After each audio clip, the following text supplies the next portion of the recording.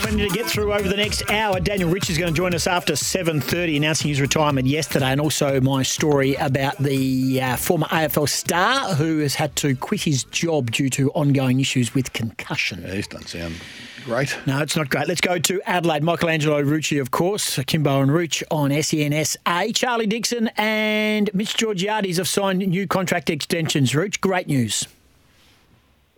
Good morning. Georgiades for 4 years, Dixon for one more, and neither of them will be seen at the Gabba on Saturday night. Dixon carrying a foot injury, which was very notable by Friday last week when he was just walking laps with Ken Hinkley at Alberton, that he wouldn't be available for the qualifying final. And the big test today is whether Trent McKenzie will be okay with his knee injury to help Port Adelaide out in some very, very challenging defensive matchups that they'll have up at the Gabba. Yeah, no doubt about that. Just quickly on Mitch Georgiades, I lost, of course, the connection to WA, but he made a lot of noise saying, look, he had no intention of coming back to WA, despite the fact that everyone was trying to link him to either Fremantle or West Coast. That's a good sign. That's a good sign for the club and for him to get that extension, considering the knee injury that he's currently carrying. More so when he might have been tempted to look at what was further east, whether there was an opportunity in Victoria, because what he was keen on was making sure that he could actually get a game a week. Now, at this point, with that serious knee injury that's put him out for a fair while, I dare say the clubs that he would have been interested in talking to in Melbourne weren't prepared to actually look at someone who was on an injury list. So he's 4 years at Port Adelaide. We'll see how that one plays out for him and his ambition to be a regular player as well. It's probably the toughest road trip in football at the moment. Brisbane at the Gabba. Rooch, what's the expectations for Port Adelaide? Well, the key still, Scott, is to see what sort of lineup they put together because, Dixon we can put a line through. Todd Marshall's an interesting one as well. He missed the last game and hasn't been looking right for many weeks. We now understand why he hasn't got penetration in his kick because he's had an issue with the hip that goes through the groin, so that would make it very difficult to lift your leg. McKenzie's very important for them that they get him back. It's so many challenges for them in what they get when they set up their defence against that very, very interesting Brisbane attack. Now, what we do know is Port Adelaide's midfield is just humming at the moment. When you look at what Zach Butters, Connor Rosie, Ollie Wines, Jason Horne-Francis, Travis Boak are doing, that's probably where it's really the key, and it has been in all the Port Adelaide-Brisbane games for so many years. Now, they haven't won at the Gabba since 2017. They've had some interesting games since then. But yeah, you're right. Brisbane hasn't lost up there since August last year, so it's a pretty tough trip for them. Yeah, I think they can win at Port. I think they're right in this up to their eyeballs. Hello. Now they're okay. Yes. 3 weeks ago they weren't going to win, weren't going to make the GF, and now they're going to win a qualifying final in Brisbane. Yeah, I'm with you, Rich. He flip-flops like there's no tomorrow. It's amazing. Yeah, and Rich doesn't forget, mate. Kim Gossage in Kane Corn's clothing. Never known a bloke to flip-flop more than Kane. I'll tell you what, you'd be good at a two-up game, wouldn't you? He goes heads and tails every time. Michelangelo Rucci joins us. He's part of the run. Good on you, Rucci. You're a good man. Appreciate it. Good on you, legend. Jeff Smith's up there in Sydney, Fox Sports. G'day, Jeffrey. G'day, boys. Long time no speak. Yeah, how you going? Yeah, no, real good, mate. Of course, coming off the bye. Hey, Sam Taylor, any chance of playing? Yeah, big chance, lads. Absolutely. They reckon he was about 90% on Saturday. Didn't train with the main group, just did his own sort of running. But so he's tracking pretty nicely. The big question is, do you take him if he's not 100% right with potential risk of further injury? How much do you back your team without him to get it done and then bring him in a week later for a semi-final to give you a push to make a prelim? I reckon that's where it's at. They've got to make a call. Can they get the job done without him if he's not 100% right? Because the picture might be a little bit bigger than the Saints this week. That's that's where I reckon the Giants' decision has got to be made. But in saying that, Max King was pretty good against the Giants earlier in the year when Sam Taylor was out. He kicked 4.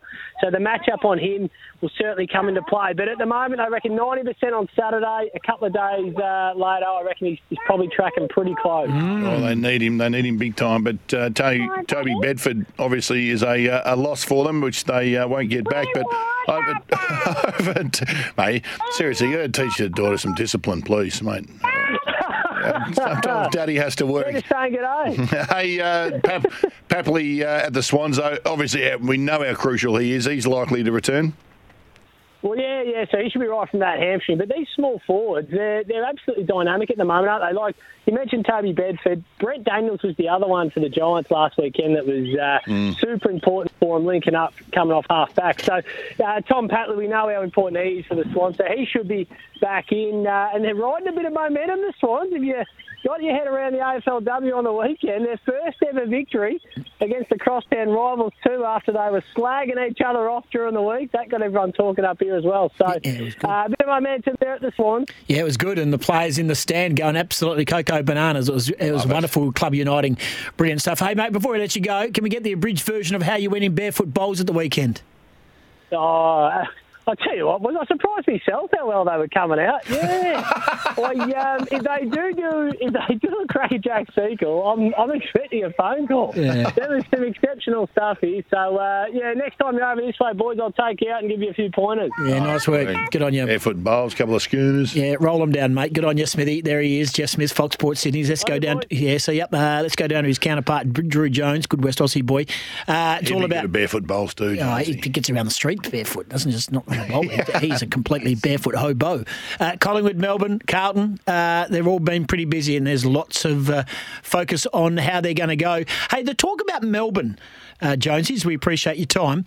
With Brodie Grundy speaking to Port Adelaide, I know he's not going to play for Melbourne, but it must be unsettling inside the group that a player's having meetings with rival coaches when his team is right up into the premiership race, up to their eyeballs.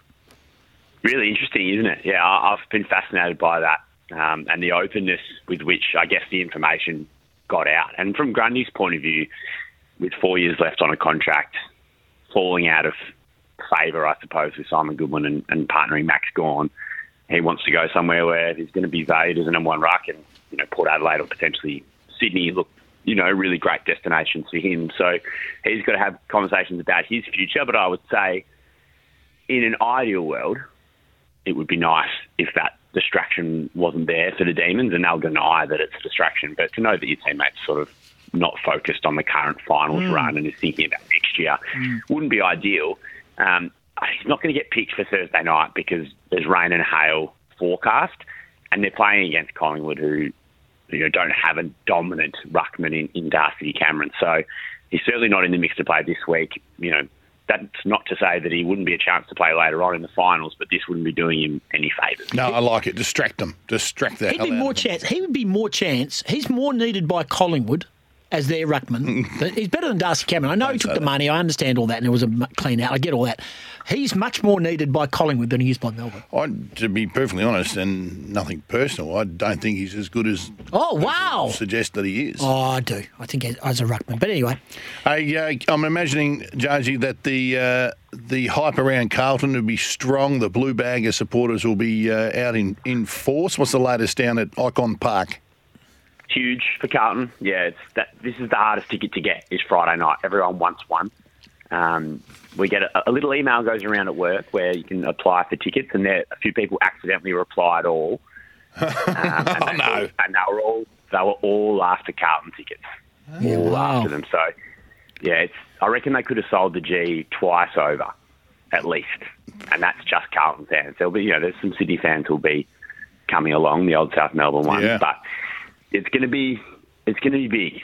And the fact that it's a Friday night, I feel like if the Blues get it done, they'll be walking straight into Richmond, taking over that joint. The Richmond Club Hotel, Scotty, I'm sure you've done a bit of damage there. We all have. And that'll be going off. I think it was with you. The old reply all, it gets a lot of people, doesn't it?